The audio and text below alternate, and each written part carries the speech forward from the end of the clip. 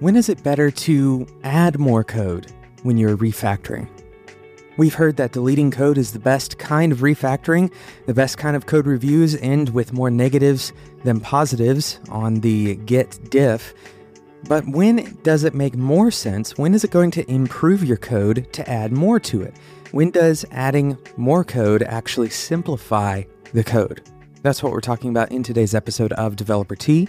My name is Jonathan Cottrell. Today is an episode where we're talking about practices, really practical stuff that you can take and use in your practice today, in your job today, or if you're a aspiring developer, this is something you can take into the future as you learn more about coding. So I'm really excited to get into this topic because it's not intuitive. We run by these heuristics that we have kind of built into our brains that, eliminating duplication, for example. We've talked about this on the show before. I encourage you to go back and listen to previous episodes where things like keep it simple, stupid, right? This is something that we have in our brain as a heuristic. And don't repeat yourself, dry. There's plenty of these heuristics that we have built in, and usually they lead to a good outcome. Usually they give us a positive way of thinking about good practice, good rules to follow. But unfortunately, sometimes these heuristics can lead us down the wrong path. So that's what we're talking about today. And first, I want to kind of prime the way you're thinking about this by reminding you about what code is intended for. What is code? Why does it matter to not repeat yourself? Well, let's discuss this very quickly. And then we're going to talk about three specific situations when adding more code makes the most sense for a given refactoring session. So let's take this specific concept, the dry concept. Don't repeat yourself. Why does dry make sense? Well, for a few reasons. The first reason is if you have the same thing happening in your code multiple times, then it's very possible, if not likely, that changing that thing in one place would mean needing to change it in another place, right? So not repeating yourself would mean taking that particular concept and only writing it once. How does that happen? How can we actually protect ourselves in this way? How can we make sure that we're not repeating ourselves? Well, that's actually part of one of our three ways of adding more code to make it more clear. We're going to talk about that right after we talk about today's awesome sponsor, WooCommerce. Today's episode is sponsored by WooCommerce. WooCommerce is an open source e-commerce solution. It's built on WordPress, and nearly 30% of all online stores on the web are powered by WooCommerce. WooCommerce is fully customizable. You can build a unique store to suit your specific needs, and you can keep full control and flexibility of that store. Now, you always get to keep your data, right? This is very important about WooCommerce. If you ever decide to leave for whatever reason, WooCommerce is not going to hold your data hostage. They're going to let you take it with you. But on top of that, you can always customize WooCommerce. Because it's built on an open source platform, you can customize it yourself. You can write extra code, your own custom code to integrate any kind of thing that you can imagine wanting to integrate. Now, most of the time, this kind of integration has already been done by somebody. And more importantly, it's available to you. There's over 140 extensions available in the official WooCommerce.com marketplace, and subscribing for a year gets you support and updates on all those extensions. There's a ton of reasons to use WooCommerce. We're going to be going through these over this quarter, the first quarter of 2018, but this is kind of the introduction here.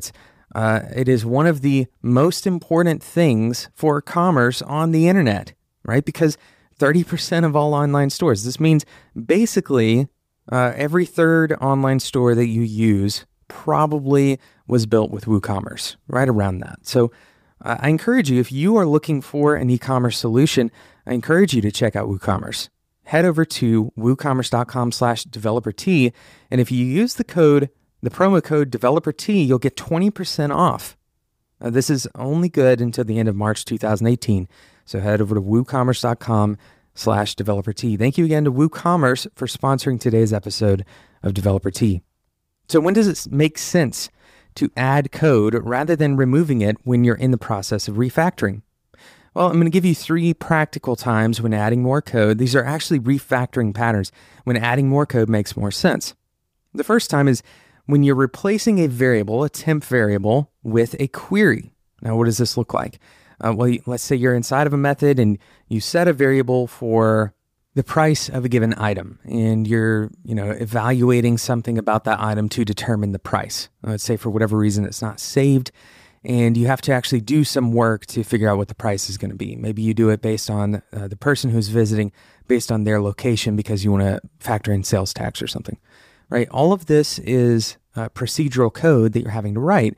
And so anytime that you need to figure out the price, you have to write that procedural code. Now, going back to our discussion about dry, we don't want to repeat ourselves in this situation, right? We don't want to set price multiple times in multiple methods across the file, because the likelihood that we're going to forget to update one when we update another one is pretty high. We're going to end up having a mismatch between different price concepts, okay? So what we want to do to avoid this is we want to extract that work out of the variable, right? We want to extract it away and put it into a method. We want to put the price procedural code into its own method. So now, instead of creating a variable called price and saying price equals and then a bunch of code after that, instead create a method called price. And for that given item, you can define the price based on whatever is inside of that method. So now anytime you call price, you're going to get the same thing no matter where you are in the code. This technically will end up with a little bit more code. You're adding a new method, but overall, that code is going to be much more maintainable. Similarly, another time when you add more code to create cleaner code, when you're creating a conditional, let's say you have a branching conditional, you have one condition, you want to do something if that condition is true, and then you have another condition, your else condition maybe. And so you have these multiple conditions, and inside of your parentheses, or however your particular language is working, for that condition, you're creating multiple statements to check against. Maybe you have ors, or you have combining ands, you have multiple nested conditionals, you maybe even have ternaries inside of your conditionals. That kind of conditional statement is incredibly difficult to read and incredibly difficult to maintain. So instead of putting all of that inside of the conditional itself, in the similar way that we previously were extracting a temp variable out to a query, now we're going to create a method for your conditional. This is going to consolidate your conditional into a concept. Most of the time when you have a condition, that condition has a name.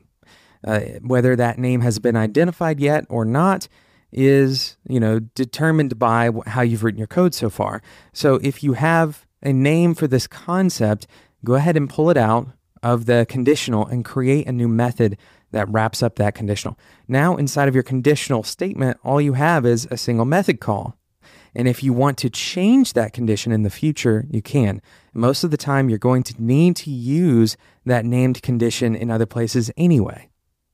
The third and final place that we're going to talk about adding code as a way of making your code more readable is quite simply lengthening your variable names. If you've ever written Swift or you've written an iPhone app, you know that the built-in methods in Xcode typically have very long names. Now, you would think that with very long names, you would end up not being as productive, but the opposite seems to be true. The longer these variable names are, the more clear they are. And as it turns out, it's a little bit easier to read long variable names than we initially may have expected. Many of us were trained to use short variable names, especially if we went through something like an algorithm course, using variable names that are 1 or 2 letters long to describe a much more complicated concept underlying. So the problem with this, and there's multiple problems with using short variable names. First of all, the benefits that we think we're gaining, we actually are not gaining in most cases, especially if your code is compiling, that stuff is getting compressed out anyway. So it doesn't really matter how long your variable names are because your compiler is going to handle that for you. So you're probably not getting any good benefit out of shortening those names.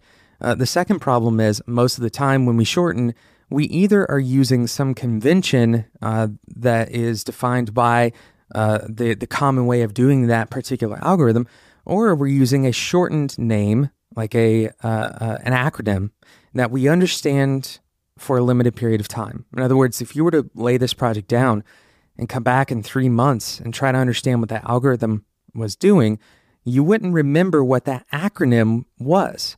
Those variable names that you've created, the acronym variables that you've created, they no longer have meaning to you. So now, not only are they not following a convention, but they're also very confusing. They're confusing to look at because you don't remember what they mean.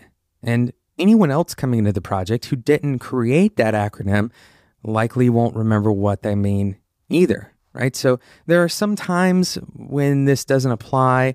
For example, when it's an acronym that is widely known, that may be a time when an acronym is okay to use.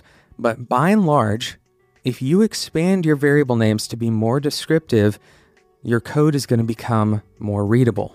And this is, again, it's not intuitive because we want our code to be pretty and small. We want it to be visually appealing, and we want it to be easy to scan our eyes across it. We don't want it to take a long time to read it. And the problem is that most of the time, even when it doesn't take a long time to read it, it takes a long time to parse it for our brains to understand what's going on.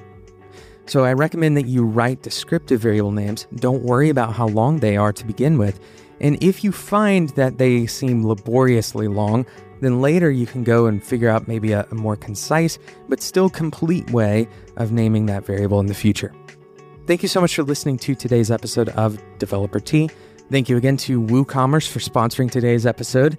You can get 20% off by using the code DeveloperT. Head over to woocommerce.com/DeveloperT to get started today.